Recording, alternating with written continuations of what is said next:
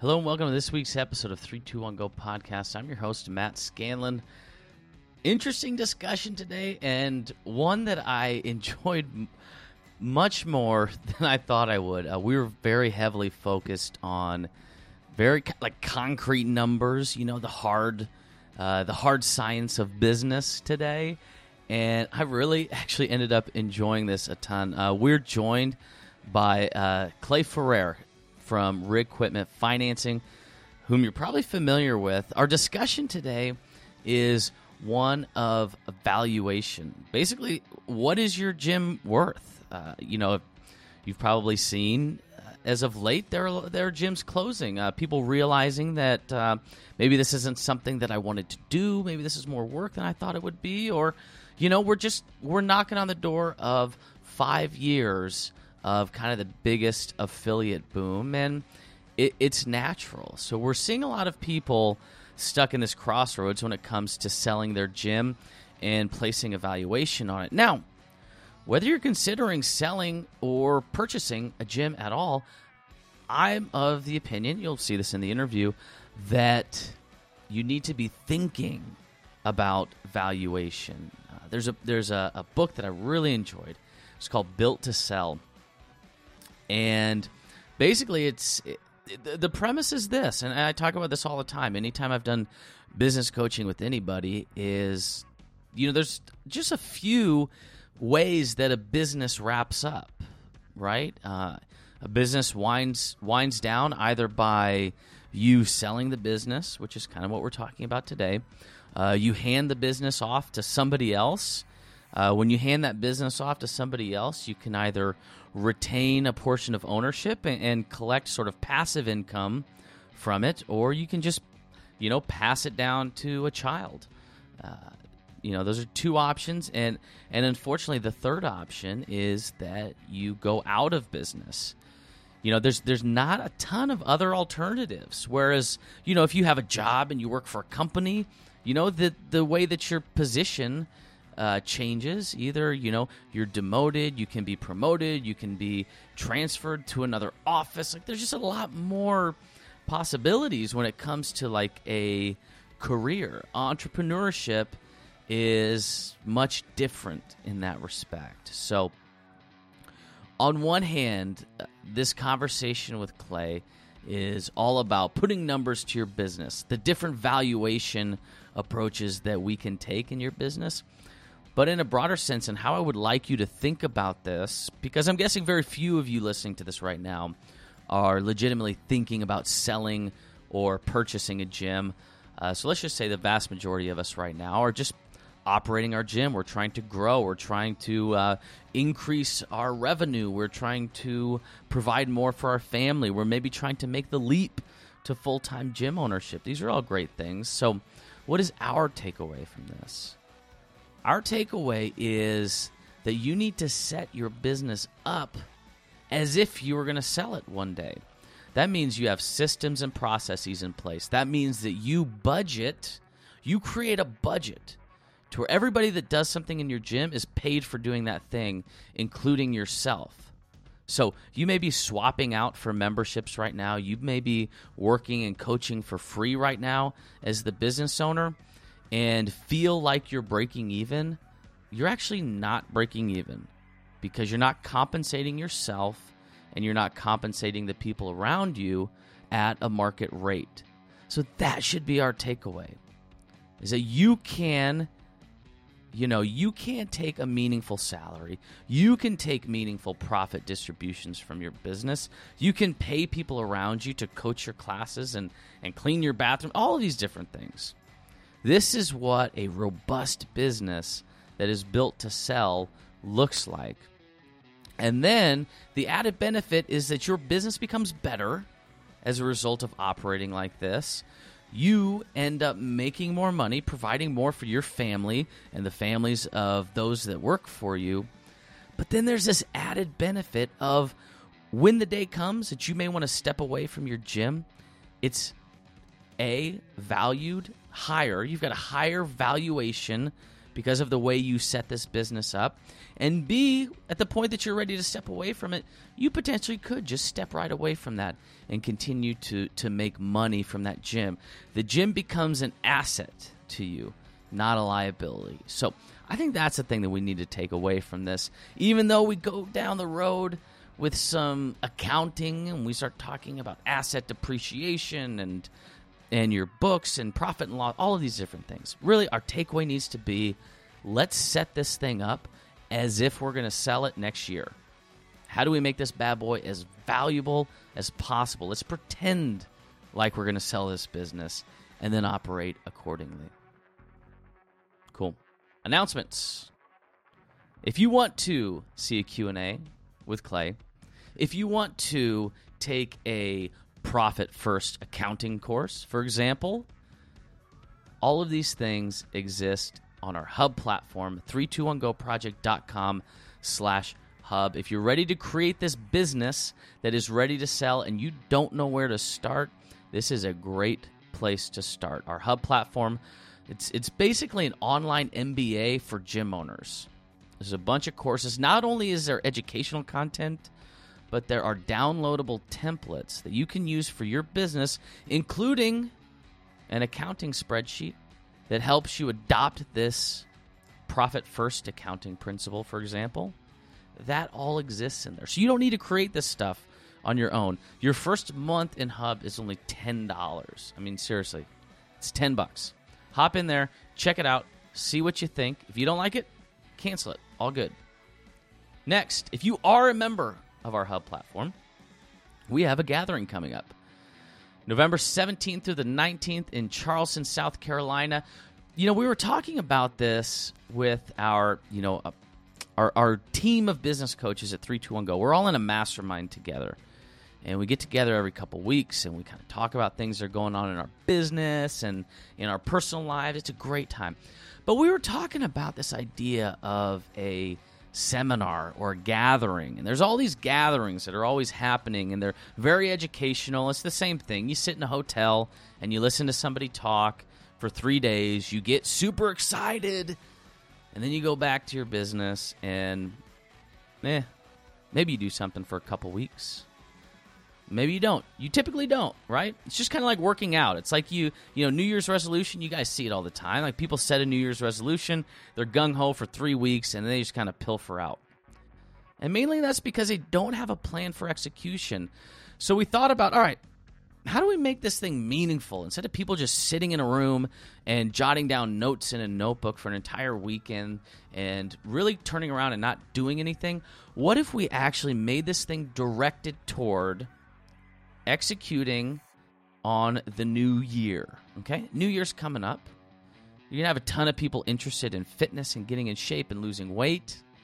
What if we geared this entire weekend towards creating a marketing plan for the new year, setting up your templates, your email automations, your website forms, talking about how to execute on a Facebook or Instagram ad campaign?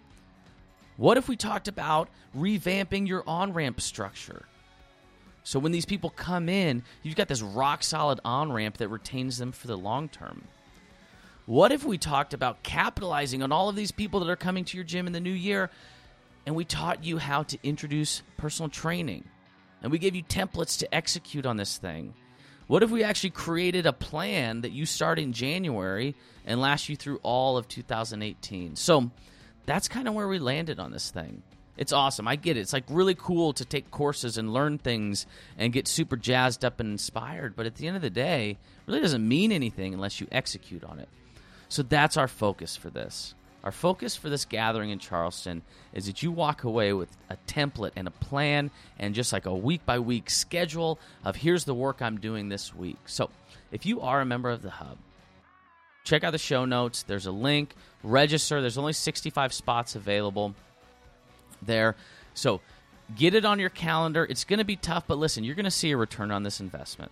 Absolutely, you'll see a return on it, and that's why we geared it towards the new year, because we want you to see a return on this investment in the first few months after you get home. So another big thank you to a partner for the show, InBody USA. InBody is a high-tech bioelectrical impedance. It's a body composition scanner.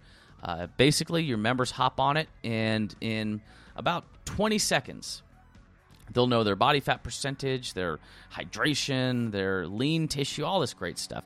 Good measurable data that you can use as a value add for your members. You can use it to portray more value in your personal training services. You can use it to launch nutrition services. Whatever you want to do, use it for whatever you want. But it's a great data point. It's not a magic bullet. It's an addition to your existing services. So InBody USA, if you're interested in checking it out, they're running a special for our listeners in October.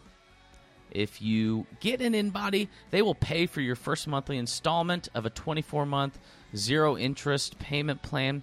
They will also extend your warranty for a second year for free. So check it out. Email John Ross. His email address is in the show notes. Also reach out to me if you're on the fence about this and you have any questions. I'd be happy to tell you how we're using this, be happy to connect you with one of the members of our team that is using this in their gym. But at any rate, InBody USA, check them out. Email John if you want some more information about getting a machine in your gym. Now on to the show with Mr. Clay Ferrer talking about what your gym is worth. This is a discussion about different valuation methods and what is our takeaway from looking at the actual value of our gym. Enjoy, and we'll see you next week. All right, so welcome, Gym Owners Growth Summit. We're talking with Clay Ferrer from Rig Equipment Finance. Clay, welcome to the Gym Owners Growth Summit officially. How are you? I'm doing well, Matt. Thank you. And we're, super excited to be a part of this great event. Yeah. And so those of you watching this should know that Rig Equipment is an instrumental partner of ours in putting this thing on. So not only are they an awesome partner, but they are going, Clay's going to provide some very tangible things for us to begin thinking about valuing our gyms. And, Clay, I want to start the conversation off like this. When I first do any sort of business coaching with a gym owner, I ask them right off the bat to think about the logical exit strategy of their business. And oftentimes when we first start a business, we're so gung-ho about it that we don't think that there are very few scenarios in which a business comes to an end. First, unfortunately, is that somebody goes out of business. Simply put, you just can't quite cut it. Your expenses are too high. You're not bringing enough income, and you go out of business. From there, you sell your business to somebody else. And lastly, you hand that business over, or a large chunk of that business over to somebody else, and you become sort of this passive owner. So either you're passing it down to your kids, or, you hand it off to somebody else and you sort of are no longer involved in the operation. So in all of those scenarios, I think it's really important that we begin to think about the value of our business, understanding a business valuation. So this is what we're talking about today. So, Clay, I know this is a really complicated subject, but one that you're really familiar with. Why is it important for the gym owner today to have a strong idea of what their business is worth? Yeah, and even separate from, within the context of a business, it's, probably represents the largest personal asset for the vast majority of owners that we deal with on a day-to-day basis. So everything from, your personal tax planning, estate planning, all huge reasons why you should understand, at a personal level, but then in the context of a business, right, having a good understanding will not only help give you kind of a quick litmus check in terms of, right, the health and success of your business on an ongoing basis. It can also become a really powerful tool for helping you, set projections or goals for where you want the business to be, right? You want to own a $1 million asset one day. You want your gym to be worth $1 million. Well, having a good understanding of where you are now, as well as what you need to do to get there in the future, is going to not only clarify that goal, but help you, right, make better decisions along the way to reach that. Mm-hmm. So, Clay, I remember early on in my business grinding it out for 14, 16 hours a day, put my heart and soul into everything that I did, dragging around stall mats, staying up till all hours of the night. As a result of all of that work that I put in, I would like to think my business is worth $10 million, but it probably is not. So this is a subjective exercise. How can we begin to think about this very subjective feeling about the valuation and then meeting that in the middle with what is actually on paper? Yeah, and that's a totally understandable feeling, right? It's one that I can relate to personally, with our own business here, as well as having dealt with, tons of different owners that always have that same feeling, and rightfully so.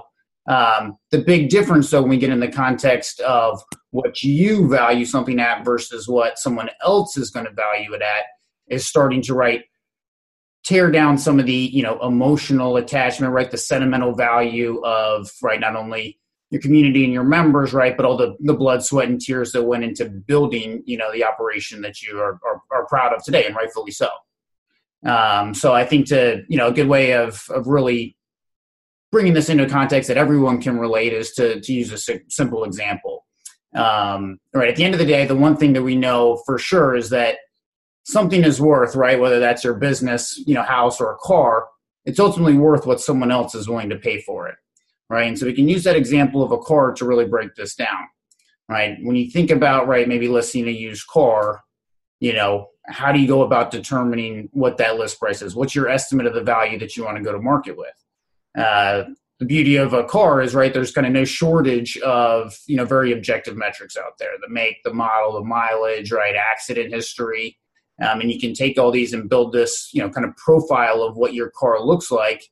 And then there are publicly available sources, the Kelley Blue Book value. You can probably, go so far as to research similar transactions for, a 91 blue Toyota with no accident history but 100,000 miles. You can get a pretty precise estimate, right? And so, that's all the very objective way to look at things. But unfortunately, we don't live in an objective world. Right. Things have, sentimental, emotional attachments. Right. So the same car, maybe it's the car you learned to drive on. Right. And it's the one that you worked on, out in the garage with your dad for a number of years, and he just passed away. And it's this last kind of, component that you really hold on to all those memories with. So the objective metrics, are probably not indicating much for your 92, blue Toyota. But the sentimental, the emotional value, probably brings that number a lot higher to you, right? The other side of the coin is not only do we have, maybe a subjective or emotional attachment to the car, right? There's also external factors like our circumstances. And so if things are going along well, you may be very content to just keep that car in your garage and be able to go out there and, revisit those memories whenever you care to. But if you were to, lose your job, or the business wasn't doing so well and you still need to put groceries on the table for your family, well, all of a sudden the value of that car likely has just come down, You're now in a situation where selling it, maybe even more at the objective levels, is going to be a necessity, or would otherwise prompt your, a change in your value estimate just as a result of the new circumstances you find yourself in.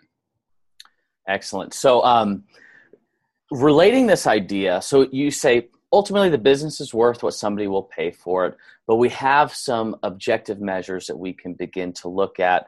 And so again, to follow up on that analogy with the car, both for the current owner of the car, there are these emotional attachments to it, plus objective measures. For the purchaser of that car as well, let's say the person buying that car has a particular emotional attachment to that make and model. Maybe that's what their grandpa drove, and they're willing to pay a higher premium for that. So there is this range, and obviously this range with cars is, the variables sort of shrink down a little bit. But then as we talk about valuing a gym, let's start off with thinking about our objective metrics when it comes to valuing our business or our gym. Absolutely. And to translate, that same example into, now the context of a business, we no longer have, this inanimate object, your business, it's a service-based business, So that's complexity in and of itself, People and process dependent. And it's this dynamic thing that's changing on a day-to-day basis. So right, the probably the most simplistic, and easily the most objective of these would be to take, an approach of valuing just the assets of the business, right? We're stripping, what you have on a day-to-day basis down to barbells, bumper plates, kettlebells, stall mats, right? Your computer monitors, any other kind of saleable assets, right? And so what we're going to think about is, okay, if I had to, list a dozen bars on Craigslist right now, what do I think I could realistically expect to get for that? And so I'm literally ascribing a detailed value, not, again, based on my own interpretation, but based on what the reality is that I think someone else would pay for this, right? And once I've aggregated that list of all the equipment in my gym, right, ascribed a value to each piece of it, I'll aggregate that up to a single number, and that would be taking the approach of, right, valuing the assets of your business. So is there a rough idea of, let's say the original purchase price of all of the assets in my gym was $100,000. What can we sort of assume will be the resale value of those items? So it's without dodging the question, Matt, it's one of those things where, it's, you don't know, right, without having a better understanding of the detail, right? I think the beauty of a lot of what we do, it's built to take a beating, right? And it's built for durability. So particularly relative to traditional, fitness equipment, right? A treadmill or an elliptical. It's not prone to breaking down or obsolescence. 2-pood kettlebell weighs the same, ideally, the day you bought it as the day you, right, may need to do this value estimate.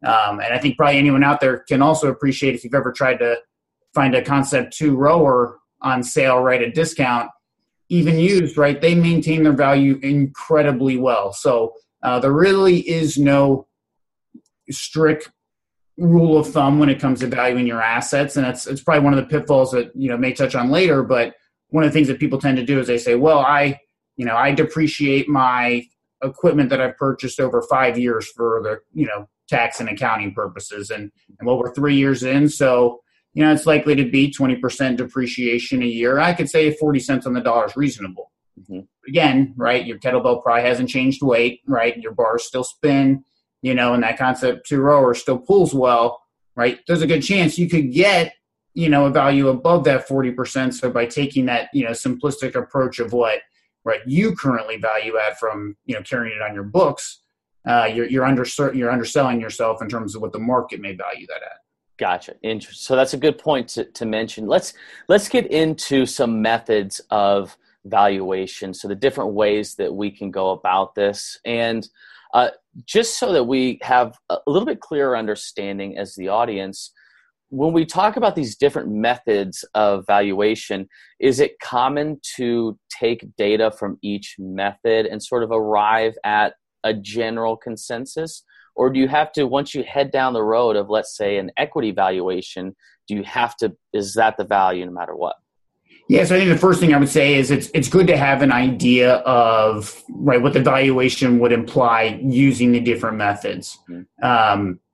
The assets will typically be, implicit in your ability to run your business, right? You can't hold classes without barbells. So, right, to then take and value the business and then add the value of the equity on top, right, it's kind of like double dipping, right? It's something you want to try and avoid. It's really when we take that high level approach, right, assets or equity, you kind of pick one of those paths and go down, or ideally you pick both paths because that'll help give you, a range, right?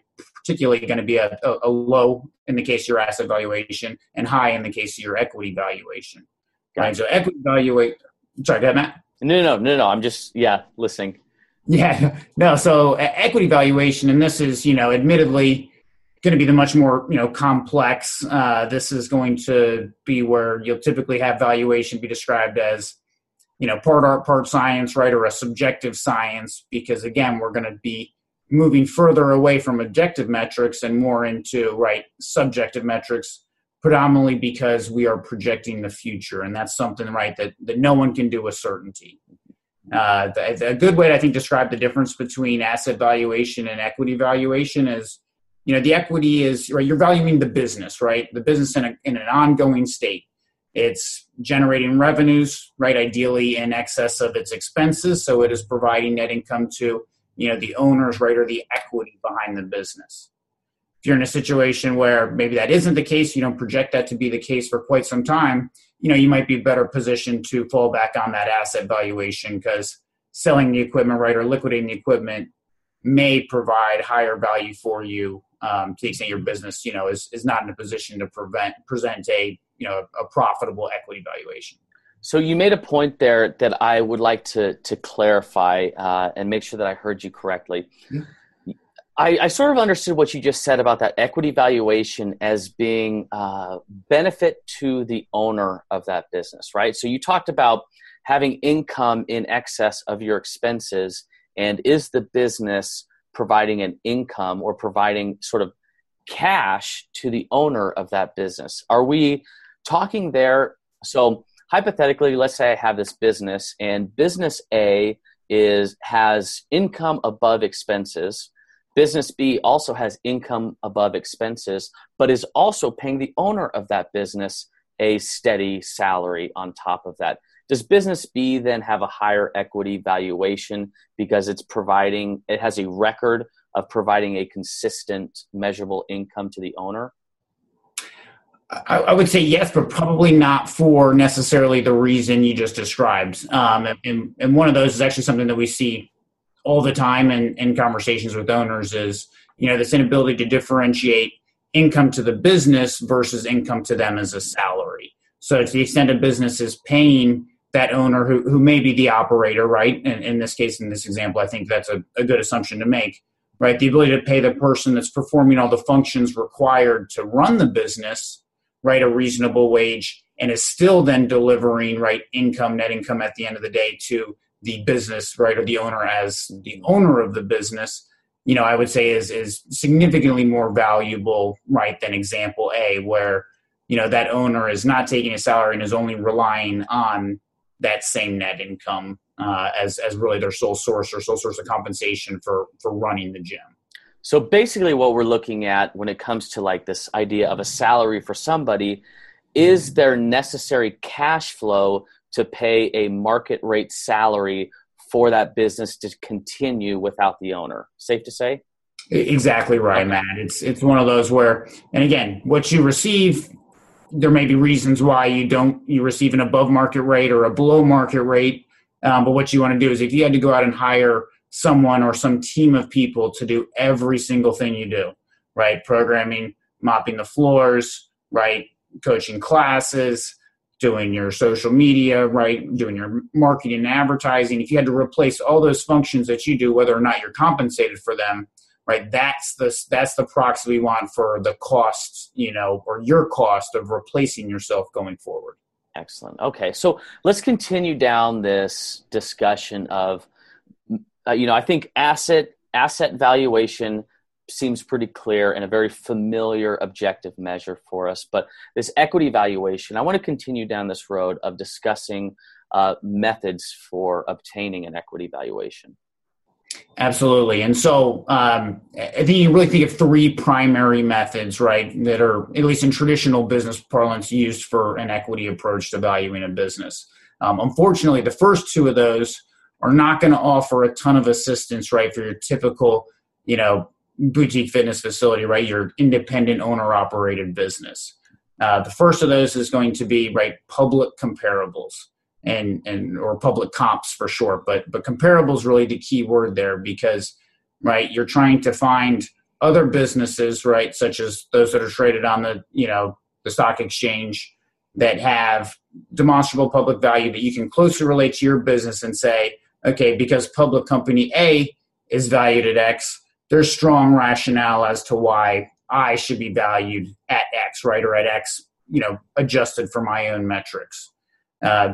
Unfortunate reality, again, is that, there aren't, at least that I know of, any publicly traded CrossFit gyms out there, right, or other, forms that look and feel like that. I think that, in fact, probably as I was looking into things, the best example I could find is Planet Fitness. And I think most of us spend the vast majority of our day in the box, trying to demonstrate how different we are from Planet Fitness as opposed to how close we are. Mm-hmm. But, right, public comps tends to fall short.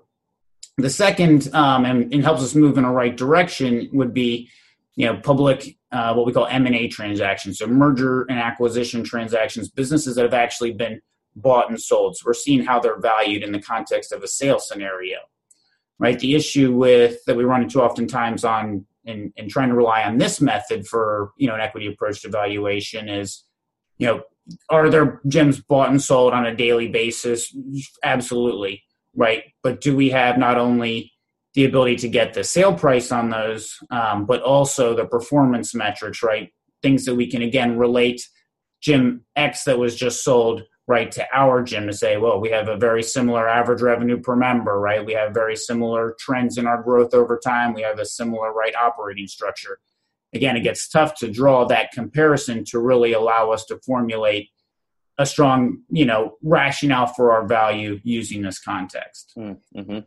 And so what we're left with is, right, admittedly the most academic, right, of the three approaches, but it's what's called a discounted cash flow analysis. And in a discounted cash flow analysis, or DCF analysis, what we're trying to do is, rely on our historical performance of the business to formulate a set of financial projections going forward. Right. Those financial projections, again, the idea is that's returning income to the owners of the business in future periods. But then we have to then take the subsequent step of translating, right, the future earnings into a single value as of today. Mm-hmm. And that's where the real fun starts, and it gets a little bit more complex. Let's talk. I want to define something. I see this a lot. There is a phenomenon that I always talk about when I do business coaching, and that is artificial break even, right? It's this idea that a gym owner believes, hey, I'm covering my rent, I'm paying my utilities, and I'm covering all of these bases. I'm at break even, right? But they don't consider, like, nobody's getting paid to clean. Nobody's getting paid to coach. You're swapping out a membership. Nobody's getting paid to program.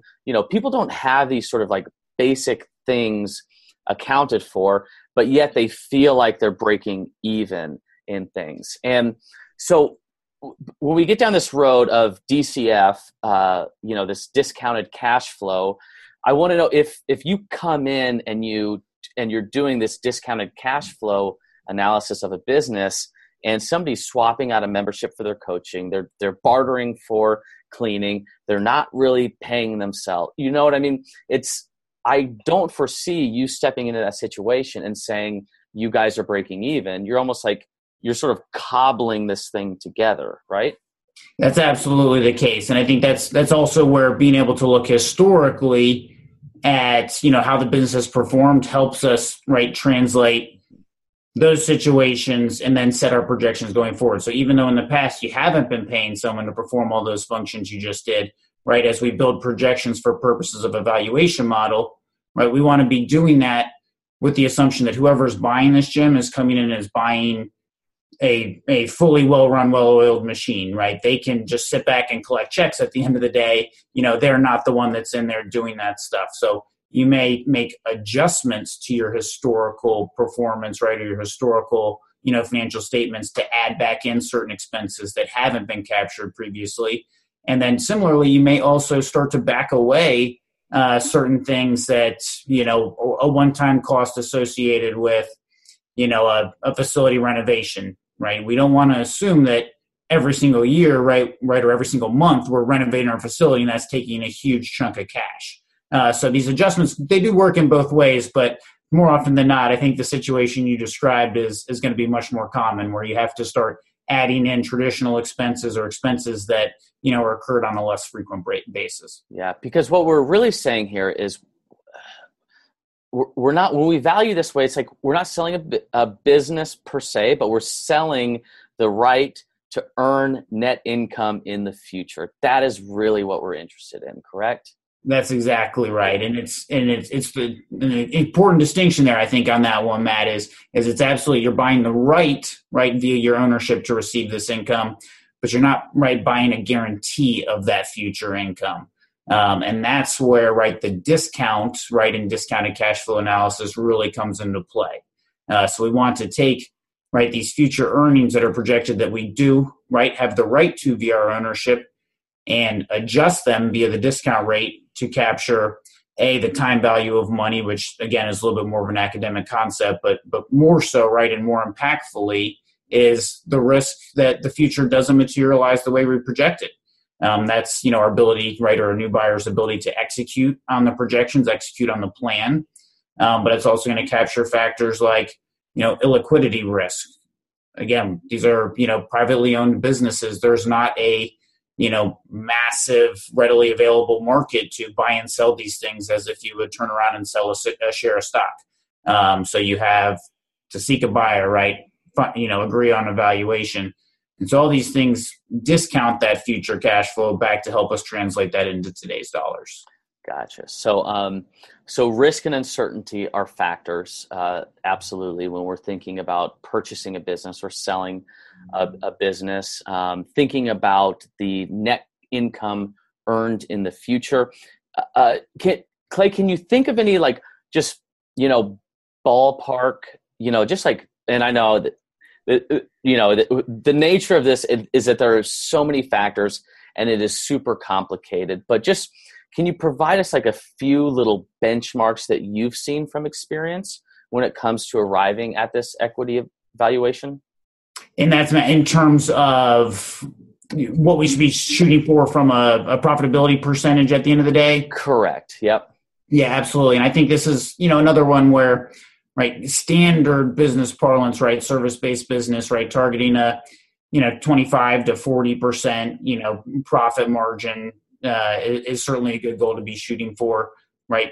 We all know that there's, no shortage of different ways to run your business. And so these are all going to, tweak. If you have a higher, individualized client, right, personal training type focus, or have a large component of your business is that, we can see those profit margins start to increase. If you're entirely class, oriented, we might see those margins, move in a different direction. So I think that the broad strokes profitability metric of, being somewhere 35% plus or minus is a good target for people to be shooting for. Excellent. So we're talking about these two valuations, asset valuation, equity valuation. Can you describe to us a couple scenarios in which we would use either one of those to value and sell our business? Yeah, absolutely. And so I would say, right, to knock off the easier of the two first, right, the asset valuation, approach to the business. Typically, right, you want to have this kind of in your back pocket at all times. And in my mind, that helps you to, really quantify, right, your downside scenario, whether you plan to sell or not, right? Things happen in life that may force that to be the case. So if you can't find a buyer, right, or someone that agrees with your equity focused valuation, you want to understand that downside. So, whether that's you're winding down the box, you've come to a disagreement with your partner, you can't figure it out, understanding that liquidation scenario is going to be oftentimes the most likely situation where asset valuation comes into play, at least for yourself personally. From the perspective of an outsider, if you're seeking, external funding, right, to help grow your business, most oftentimes, right, banks or other lending sources are going to be more, more predisposed to look at an asset type valuation because they have to make the assumption of, well, if it gets to a point where I'm no longer getting paid, right, as the lender, I need to I'm making the assumption the business probably can't, cover its expenses. So again, we're falling back on those assets, the collateral behind, right, that bank loan or other type of financing. In which case the lender's in turn saying, okay, if I have to now go and resell this collateral to try and recoup the money that I had lent originally, how would I go about doing so? Mm-hmm. On the other side of that, right, the equity valuation, which is the one that tend to be right in happier type situations. So in this case, right, maybe you are just, a very straightforward seeking to sell your business. And so again, equity valuation, assuming you have a business that runs profitably, will most likely be the way you go.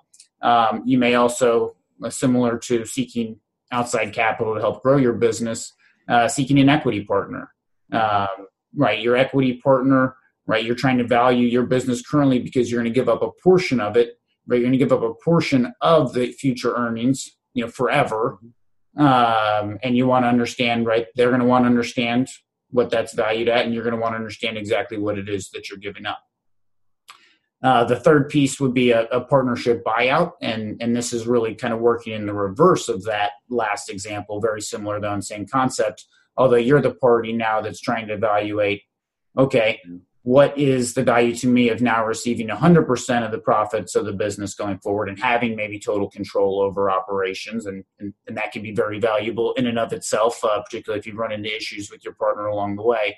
But in this case, you want to understand, right, that you're not overpaying, right, or underpaying your partner, realizing, again, people have different motivations anytime we have a sales situation, right? If you're buying the remaining equity of your business from your partner, right, you're going to be more likely to choose, right, or maybe should be more likely to choose a valuation estimate that's going to result in a lower value for your business, right? Because buyers want to buy low and sellers want to sell high, right? So your partner may be well inclined to pick, a method that's going to result in a higher value, right? That difference there is what we would call, the bid-ask spread. And at the end of the day, a sale happens when that spread narrows down to the point where both sides agree on one side or the other, or on a particular value. Excellent. So, gosh, so many questions. We're running tight on time, but I want to leave as much time for people to ask you questions as possible, Clay. But let's think about some of these common mistakes and pitfalls that we see when approaching the valuation of our business. We've covered a lot of them, but just as a quick recap. Yeah. So quick recap. I think by far, and it's probably really a function of, not understanding, right, the approach to valuation fully, but overgeneralization.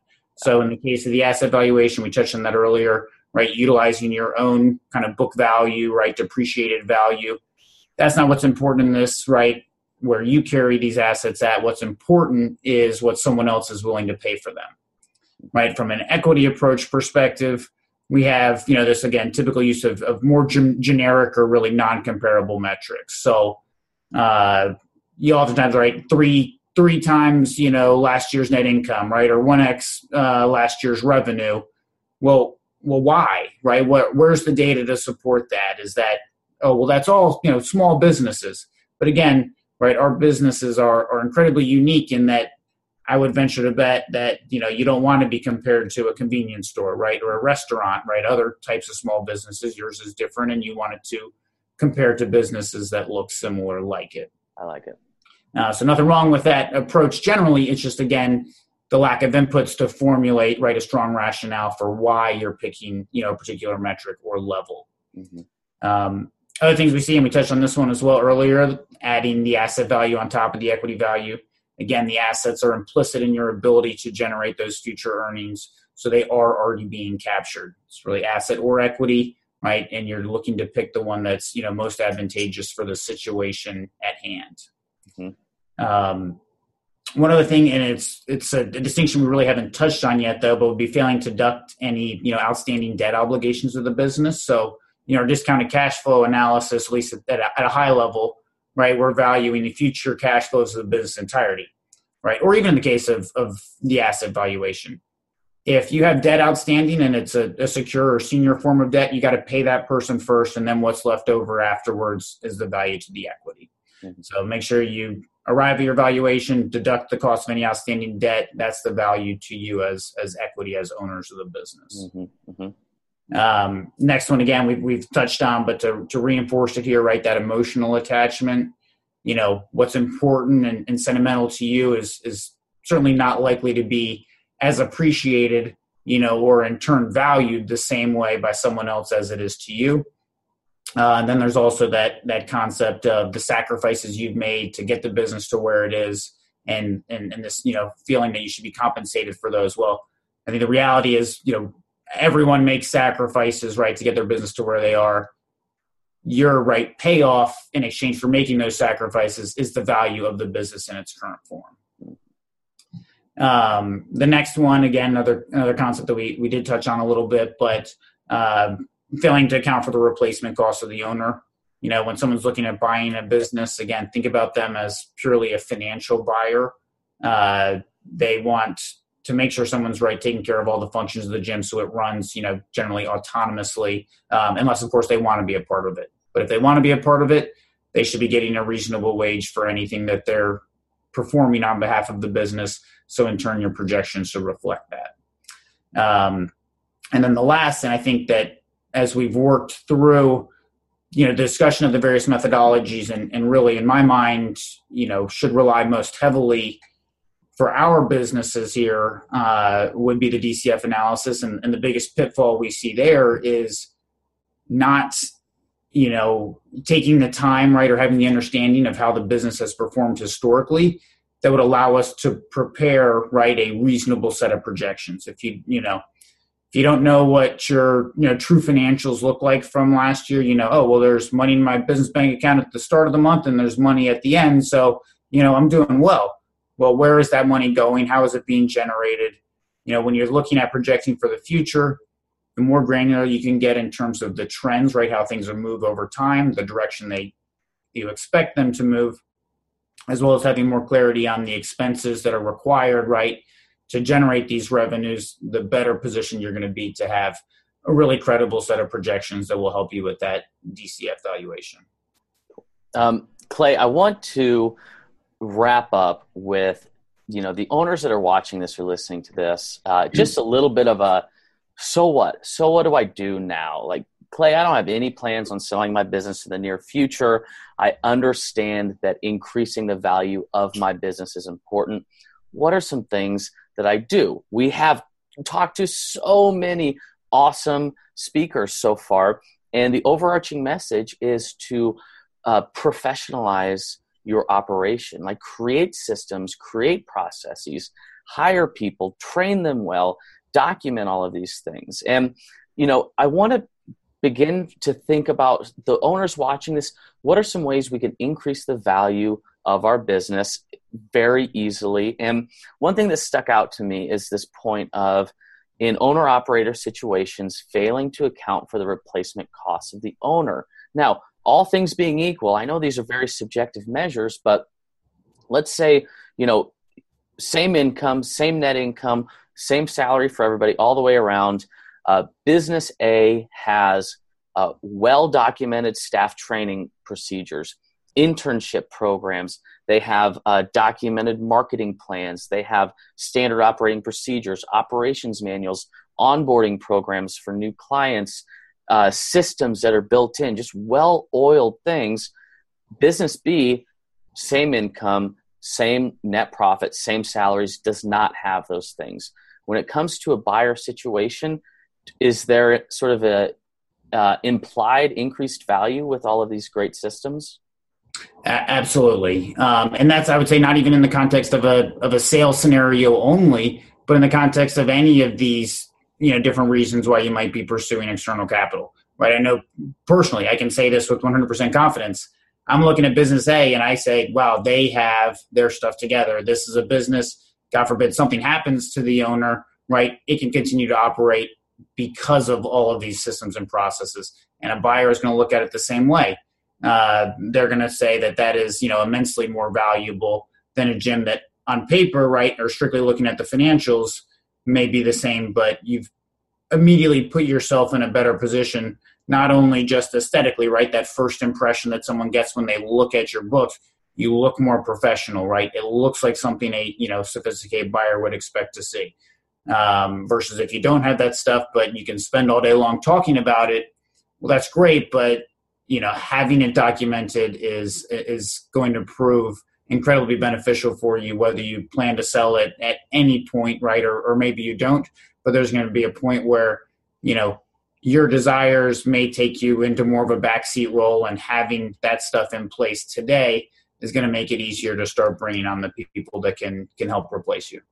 Gosh, I think in a nutshell, you said that sentence, what would a sophisticated buyer like to see?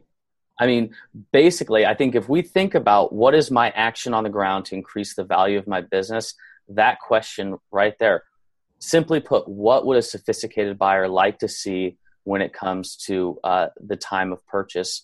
I think just asking that question generally will lead us to action that increases our value. I absolutely agree, Matt. And beyond that, it implicitly is going to allow you to increase value, because if you have the process there, you can hire more people, right? You already have it documented so everything can happen faster, and it can allow you, right, again, to grow your business, right, much easier, right, or the potential buyer to grow it, much easier, leveraging all the work that's already gone in on the front end. Awesome. Clay, very interesting discussion. I appreciate that because it's not the most interesting topic. I love it because it is where the rubber meets the road, right? Because we talk all the time, create systems, create processes, have profit is important in your business. It's important in every business. And so we talk about a lot of these things as if the business owner should care about them inherently. But I think valuation is where the rubber meets the road. So sometimes if you find yourself, I don't have any incentive to run my financials this month. I don't have any incentive to track all of my data. Well, here's the very tangible reflection of you doing that work. So I think this is sort of the cherry on top for all of the hard work, in my opinion, is the valuation of your business. So I think it's a nice little punctuation on many of the conversations we've had over these last several days. That's absolutely, and I'll give, also one tip that is not going to require you to do any sort of analytics or start having to track your financials. But the first thing you should do, if you aren't already, separate your business expenses from your personal expenses, right? It's going to make everything you do, going forward much easier. And that tracking, right, everything that you just mentioned about tracking those, the financials, right, and your different metrics, membership management software, et cetera, that puts you in a more educated position, right? It allows you to understand what you're doing well, right, and what you do poorly, because obviously we want to do more of what we do well and less of what we do poorly. Again, all things that are going to just be self-reinforcing and to help you make your business better. Awesome. So, Clay Ferrer, thank you so much. Well, those of you watching this right now, you'll have an opportunity to ask Clay some questions. I will intervene on your behalf right now, Clay. Do not ask what your business is worth. Thanks, Matt. And I certainly appreciate it. It's been a very enjoyable conversation. So just as you know, Requipment will be putting out an online tool. Everybody will be made aware of this after the Gym Owners Growth Summit, and you can begin to identify, probably plug in some numbers and things like that. Right, Clay? That's absolutely right. One of the biggest issues that we face in terms of our ability to help people with the valuation component is, it's an incredibly labor-intensive process to go through this. So what we've done is we've built a tool where it'll effectively allow you, whether you're interested in evaluation or not, to build projections for your business.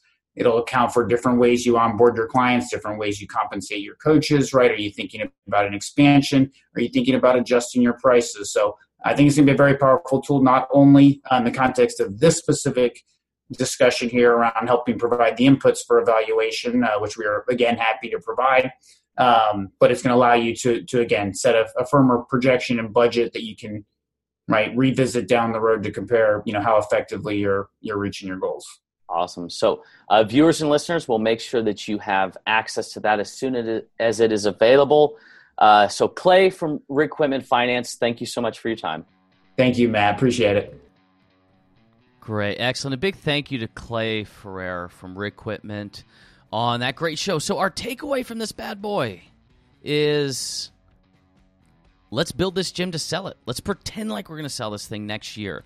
So I want you to think about that. Visualize that. If you are going to sell your gym in, let's say November of 2018, what are you going to do over the next 12 months to get that thing buttoned up? What could you do from a systems, a staffing, how you handle membership onboarding, your standard operating procedures? What are you going to do for the next 12 months to make this thing as valuable as possible? Okay? So do that before you need to do it, right? It's one of those things. It's like we talk about this, you talk about this with your members all the time, is start caring about your health before you need to care about your health. We need to take that, our own advice with our business is, if you're going to sell this thing next month, you're probably going to get your act together. Well, let's pretend like we're going to sell it in a year. Hopefully that'll help us get our act together a little bit more. So a big thank you to Clay for that. If you've, again, if you're ready to dig into this thing, if you're ready to build an affiliate that is worth buying, that somebody would buy for a premium, it's time to start working on the business. We've got a bunch of courses on doing just this. We've got templates for your standard operating procedures, for training your staff, for evaluating your staff on our Hub platform, 321goproject.com/hub. Those of you that are members, get signed up for that gathering in Charleston, South Carolina, November 17th through the 19th. Flights are going fast. I know you like to wait until the last minute. Just commit. Bite the bullet, because those flights are going quickly. Again, that gathering in Charleston, South Carolina, November 17th through the 19th. There's a link in the show notes, and also a big thank you to our partner, InBody USA. Check it out if you're interested in getting one of these body composition scanners. Now's the time. If you have any questions about it, shoot me an email. You can email John Ross as well. His email address is in the show notes. But have a great week, guys. If you haven't yet, go on to iTunes, tab over to ratings and reviews, throw us a review, and we'll see you next week.